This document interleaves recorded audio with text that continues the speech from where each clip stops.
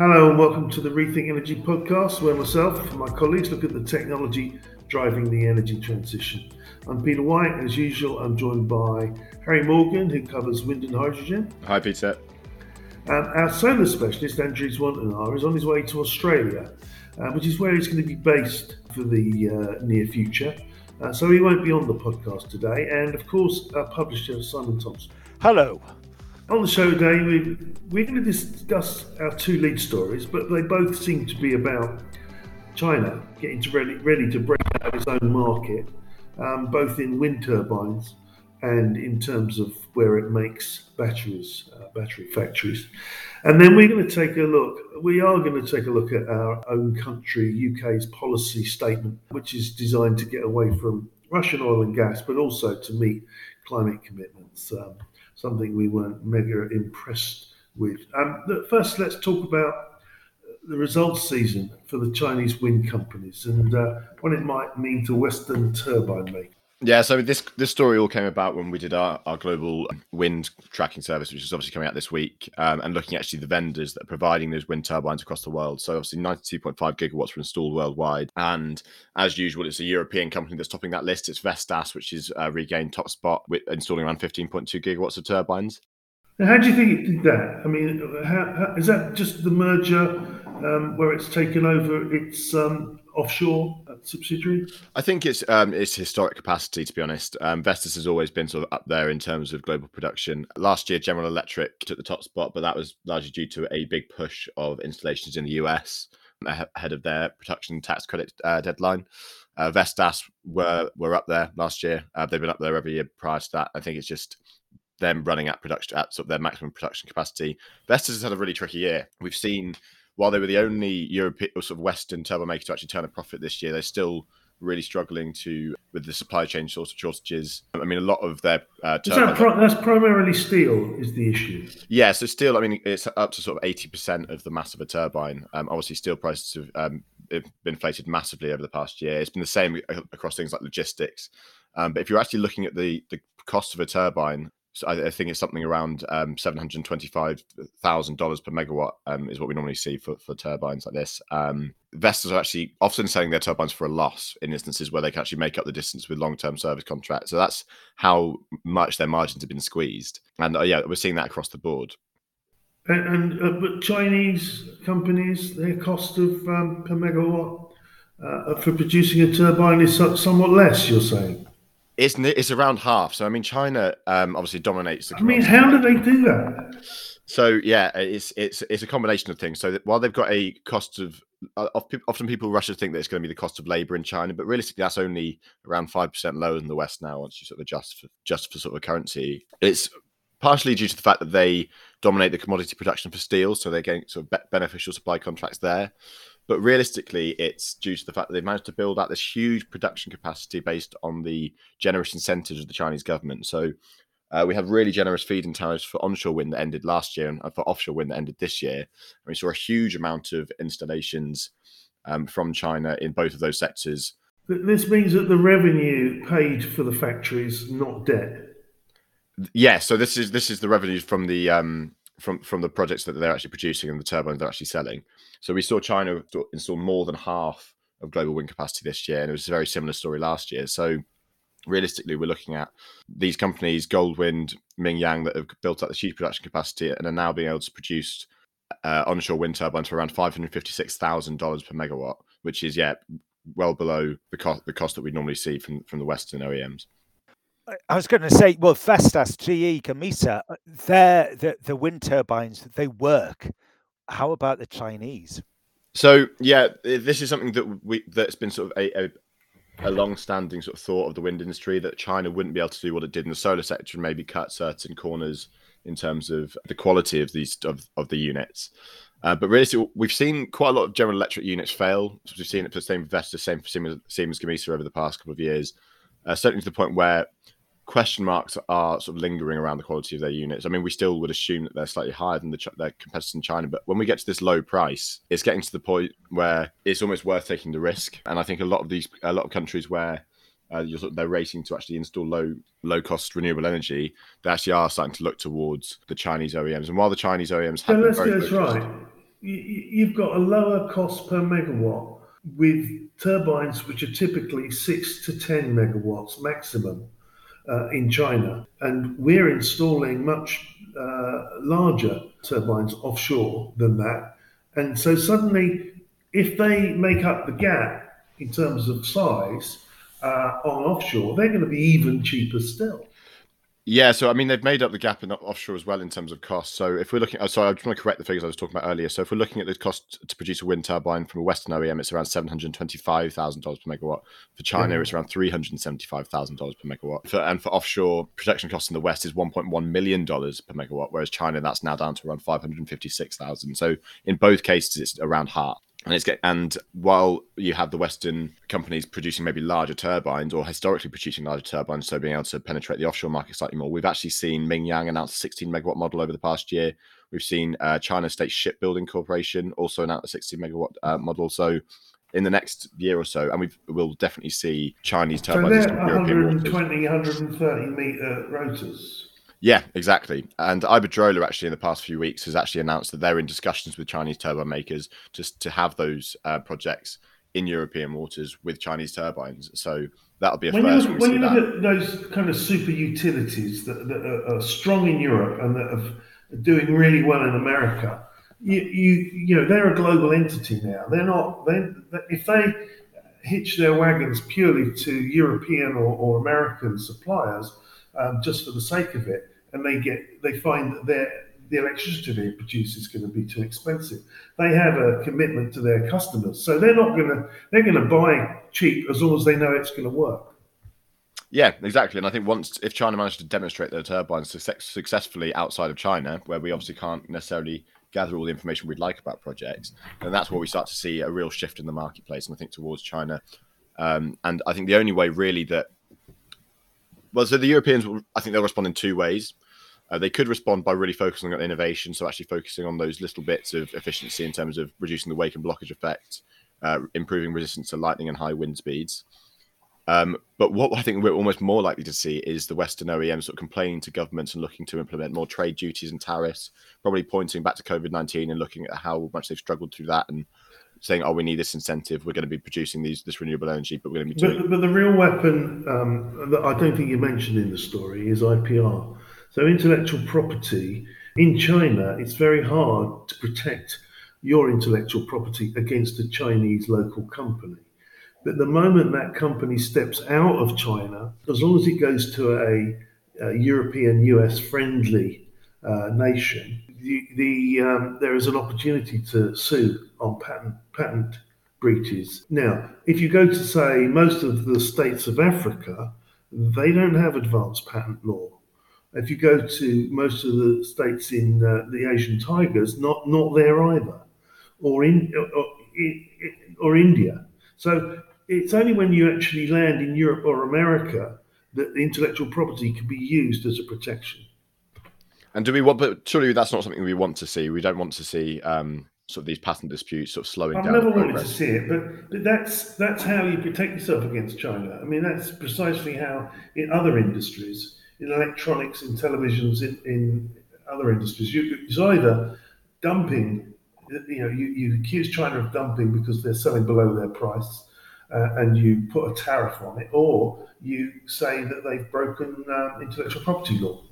So, patents. So one not way or the other, and you get a license fee from them. The trouble is, most people that sue like that, a little bit like Apple suing Samsung. I know Samsung's not Chinese, but it's Korean. But it's the same kind of thing. Apple's sued Samsung on look and feel of its phones and on some of the technical processes, and did it in American courts and got huge payouts, over $1 billion.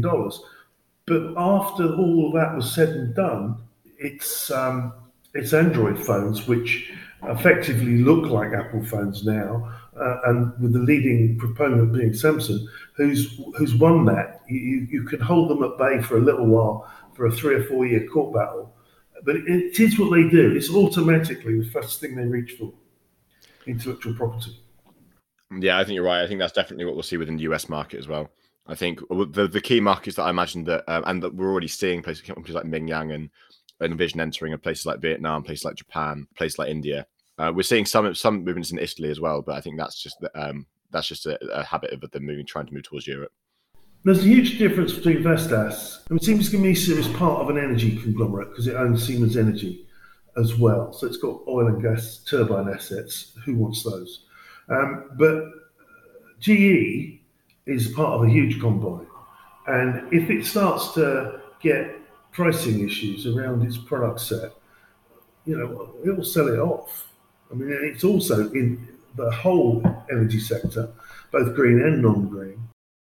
As well as being in the aircraft engine sector, as well as being in a few other, it did have a medical section, and it's being revamped all the time. So GE, I can see a Chinese company ending up owning that. Yeah, that's an interesting point because we saw Siemens Gamesa actually potentially being sort of lined up by the acquisition from some Chinese owners quite recently. It'll be interesting for these companies because obviously, especially for GE. Their wind power business is one of their only real growth areas, but similarly, they're also going to be facing thinner margins than they used to.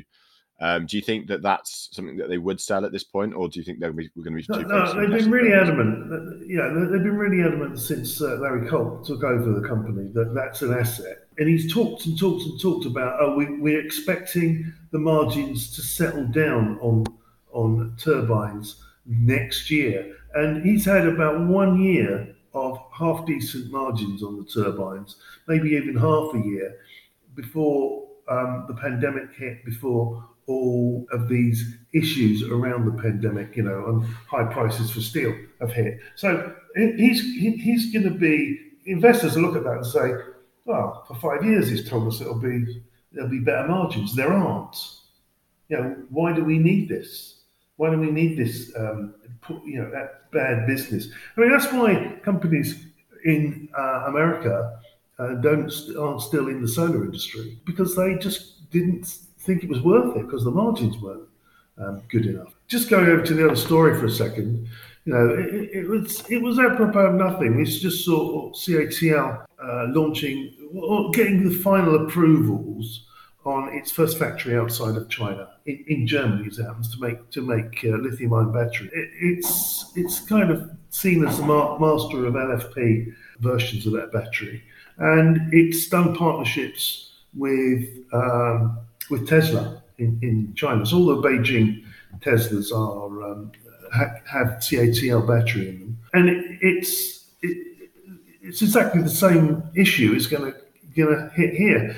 We've got America without enough battery supply, all building factories starting now, final investment decision now next year, finishing them in 24, 25 and 26, just as that industry is going to be overrun with competitors around the globe, just as China starts manufacturing, not just in China, but manufacturing in Europe. And I mean, CATL has deals with virtually every one of the European car makers. It's got Tesla, but it's also got companies like BMW, Volkswagen, Stellantis, Honda. In China, companies like NIO, BAIC, and Geely, Toyota, Volvo, XPeng. This is a company who can put up a factory anywhere and find a customer down the road. This hasn't happened yet. This factory is meant to be operational in the end of 22. It's the first of many. And of course, one thing about the battery industry is you don't have to borrow a load of money.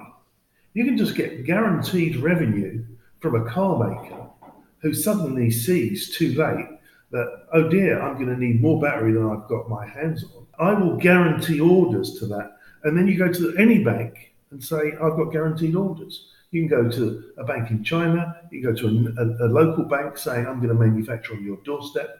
You can go public on the American stock market. You can get money, oceans of money. So although they're not so aggressive and outgoing as perhaps they are in the wind turbine business yet, this is a signal that it's started. I mean, so how about this? Suddenly, all the Western companies that are in renewable energies can't make a profit because they're up against really aggressive Chinese suppliers with multiple revenue streams, multiple sources of debt. So there's a serious possibility 5 years from now, the investors in the West are less interested in the green industry because they've been stunned because they've been investing in companies that have not made it and ended up with margins being crushed by Chinese competitors. And do you think that that's something that will be allowed by governments? Do you think that, I mean, this is especially pertinent in the wake of this Russian-Ukraine invasion, is that it's highlighted how the West being dependent on sort of a single country for the supply of energy commodities in particular, how damaging that can be for economies, how damaging that be for populations as well. Do you think that that's something that they'll be aware of in terms of trying to reduce supply? And do you think that this protectionism will come in the sense of punishing overseas industry, or do you think it will come in the sense of incentivizing domestic production?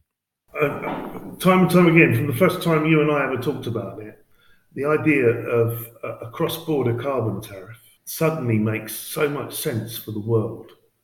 If somebody is really that much better off than you are and that they can make things really cheaply, but if they're doing it with CO2-based energy, and if they're doing it with transport routes that bring the device 10,000 miles, and that they're being punished for using carbon in the manufacture and in the transport, then surely you've got a chance of setting up local, nearer businesses which are greener and to make stuff locally. So the whole point about that carbon border tax is, if Europe exercises it, America has to find a mechanism to exercise it as well. China has to find a way around it, i.e. by demonstrating how green their industries are. It acts as a massive push towards climate ambition. At the same time, it's a massive push towards manufacturing on your doorstep with reduced.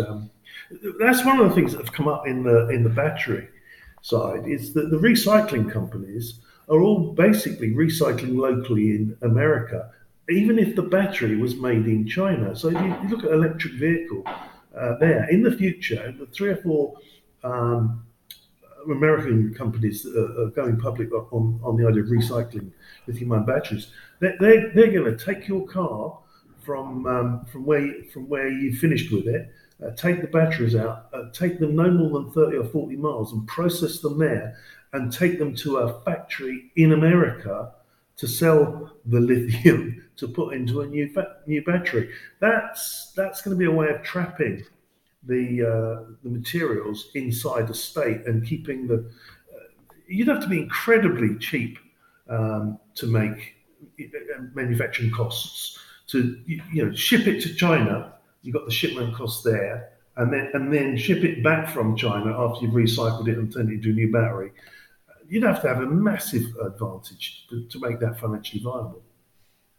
Yeah, I think you're right. I think that's the key here, is placing value on, and I think this is where the Europeans actually have to note that they have an advantage, and they have to push for this from almost a global perspective economically, is actually putting a price on this sort of environmental value. And actually, but the politicians in Europe though are listening, and the fossil fuel companies have the ear of the politicians, and so do the nuclear companies have the ear of the politicians, because they're currently rich, well off, and right now. But we're going to have to get used to the idea that we've got to build and sustain and support a manufacturing industry again. There's a lot of countries in Europe that have not been able to do that for the last 40 years. And that's going to be a transition which has got to be policy-led. And on that point, let's jump to the last story of the day, which you've done an analysis. I mean, again, we apologise for covering our own country. There's a story to be made about how America's responded to the Russian-Ukraine war. There's a story to be made about how Europe has responded to the Russian-Ukraine war. But the story we're talking about today is how the UK government sees its dual aims of responding to that war and getting off of Russian gas and oil imports, but at the same time keeping its climate ambition alive. It's funny you saying that. Yeah, the oil and gas companies and stuff have the ears of the UK politicians, because that's exactly kind of what we've seen here. And I think so. I mean, it's difficult to summarise the British energy security strategy that came out this week, because it's so all over the place that it's difficult to point to sort of an overarching conclusion of it. Basically, we've seen an increase in the UK's ambitions in terms of renewables, which is obviously great. We'd like to see that. They've increased their targets for wind, offshore wind, for solar, and for hydrogen. So that's gone from 40 gigawatts to 50 gigawatts for offshore wind, and from 5 gigawatts to 10 gigawatts for hydrogen. But we've also seen, and I think this is probably the crux of what we've seen in the strategy, is a really big push for nuclear. We've been covering this for weeks. I mean, I know, Peter, you've written about it. The plan to have 8 new nuclear plants over the next by 2030 they're proposing, which is almost impossible to imagine, given the fact that it takes 10 years to fund $100 billion now. Yeah, and I mean it takes 10 years to develop anything in nuclear. So by seeing anything before 2030 is very unrealistic. Even if we had the small modular reactors that we're talking about, those aren't going to be commercially viable until at least 2-3 years time. So actually seeing those deployed on a commercial scale, that won't be until 2030, 2035 either. You've got 2 or 3 years time. You do your first one, it's 400 megawatts. You let that run for a year or two, and then it's 6 or 7 years time. Then you do 4 more, and they're each 400 megawatts. You barely got a gigawatt out of the door by 2030. And all right, now you might have an export, and you might be able to export to Europe, and you might be able to even export to America. You might but meanwhile, the current government has then failed to deliver on all its promises. Yeah, I mean, you've got to look at the fact that, so realistically, this strategy should and is in name and probably name alone set out to solve 2 crises. So it's trying to solve, firstly, the climate crisis. And it's trying to solve the fact that we need to reduce our dependence on imports, and more specifically Russian imports, and to address the fact that the prices of energy in this country are going through the roof.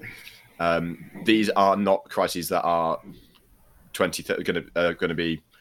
You can't address these by 2030. That they need to be addressed now, and that's what I think this has just completely failed to look at. Really, there's 2 key things that the UK should be doing. If it wants to actually reduce, firstly reduce all 3, to reduce imports, reduce bills, and reduce carbon emissions. And those are obvious. It's insulating the homes in the country, and it's installing more onshore wind, because those are things that can be installed in a matter of months. I mean, when you say insulating the homes, I think at the same time, natural gas is burnt in. I think you use the figure 78% of homes. It might even be more than that, for heat. Yes. So the adoption of a heat pump strategy that actually has some teeth is part of that energy efficiency cycle as well. Heat the homes differently, keep the heat in.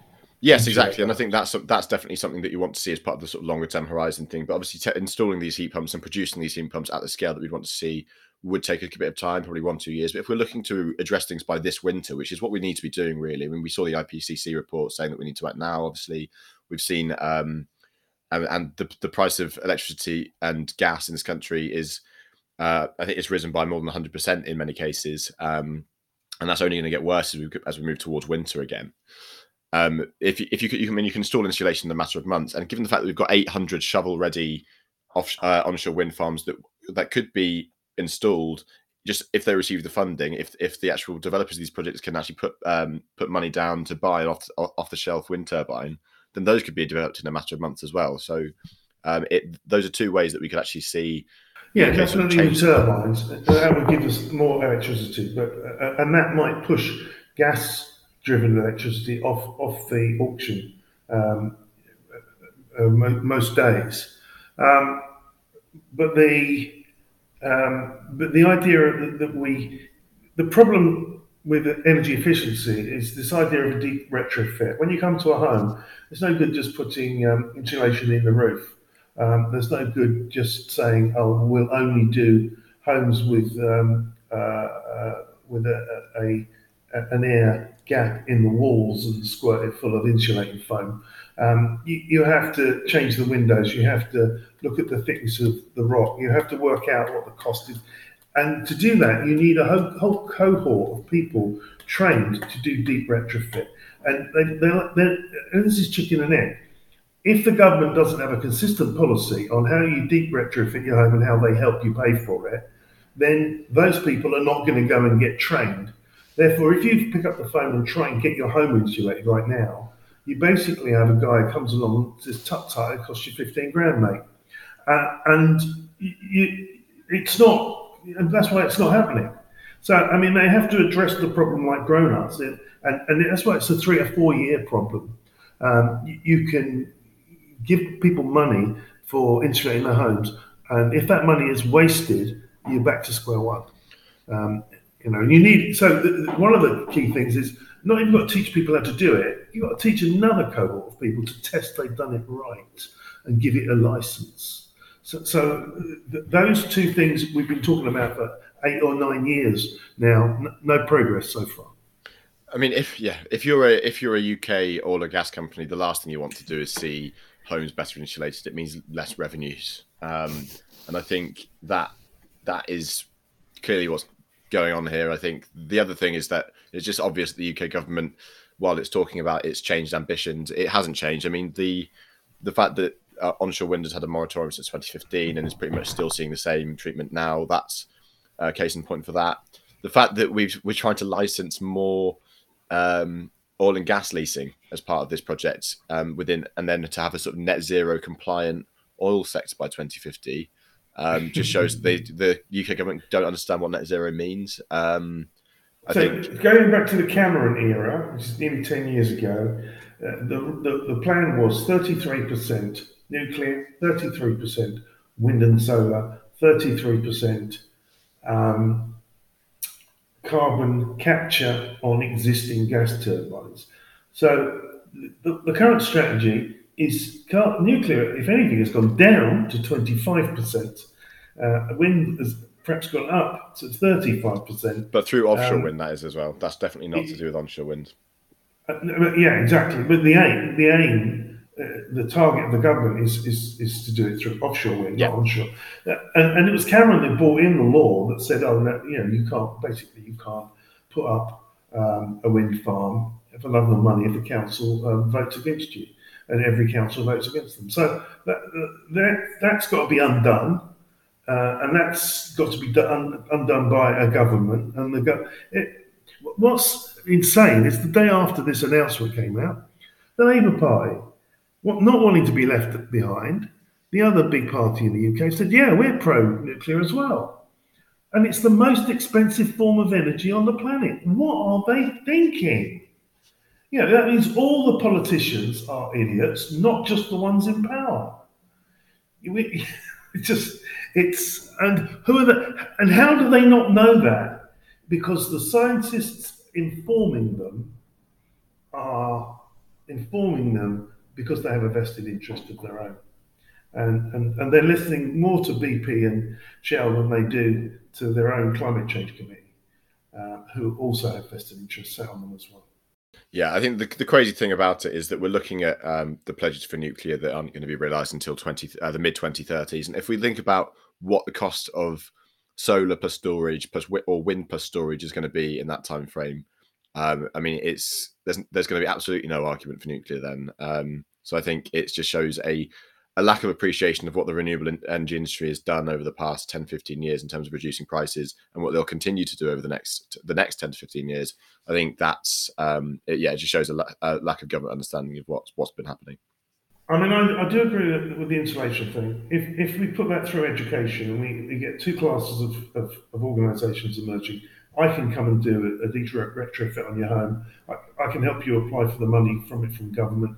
I can test whether this company is going to actually save you money, and I can give them a certificate. Those two classes that's going to take a while. They've been talking about it for years. No change there. But what about somebody putting some money into heat pumps? I mean, you could do 1 million, 2 million homes in almost no time at all if you put a sufficient incentive in place to install heat pumps in people's homes. And the price of the heat pumps would come down dramatically as volumes took off. They're unaffordable at the moment. Anyway, all these stories and much less frustration in the rest of the issue. And you need to go to rethinkresearch.biz. You need to click on energy. You click on the weekly analysis to read these stories. You click on the podcast to listen to this podcast. The real juice of what we produce is in forecasts and data. That's where our paying subscribers get all their interesting strategy help. I've been Peter White. This is and so thank you, and we'll see you in the next podcast.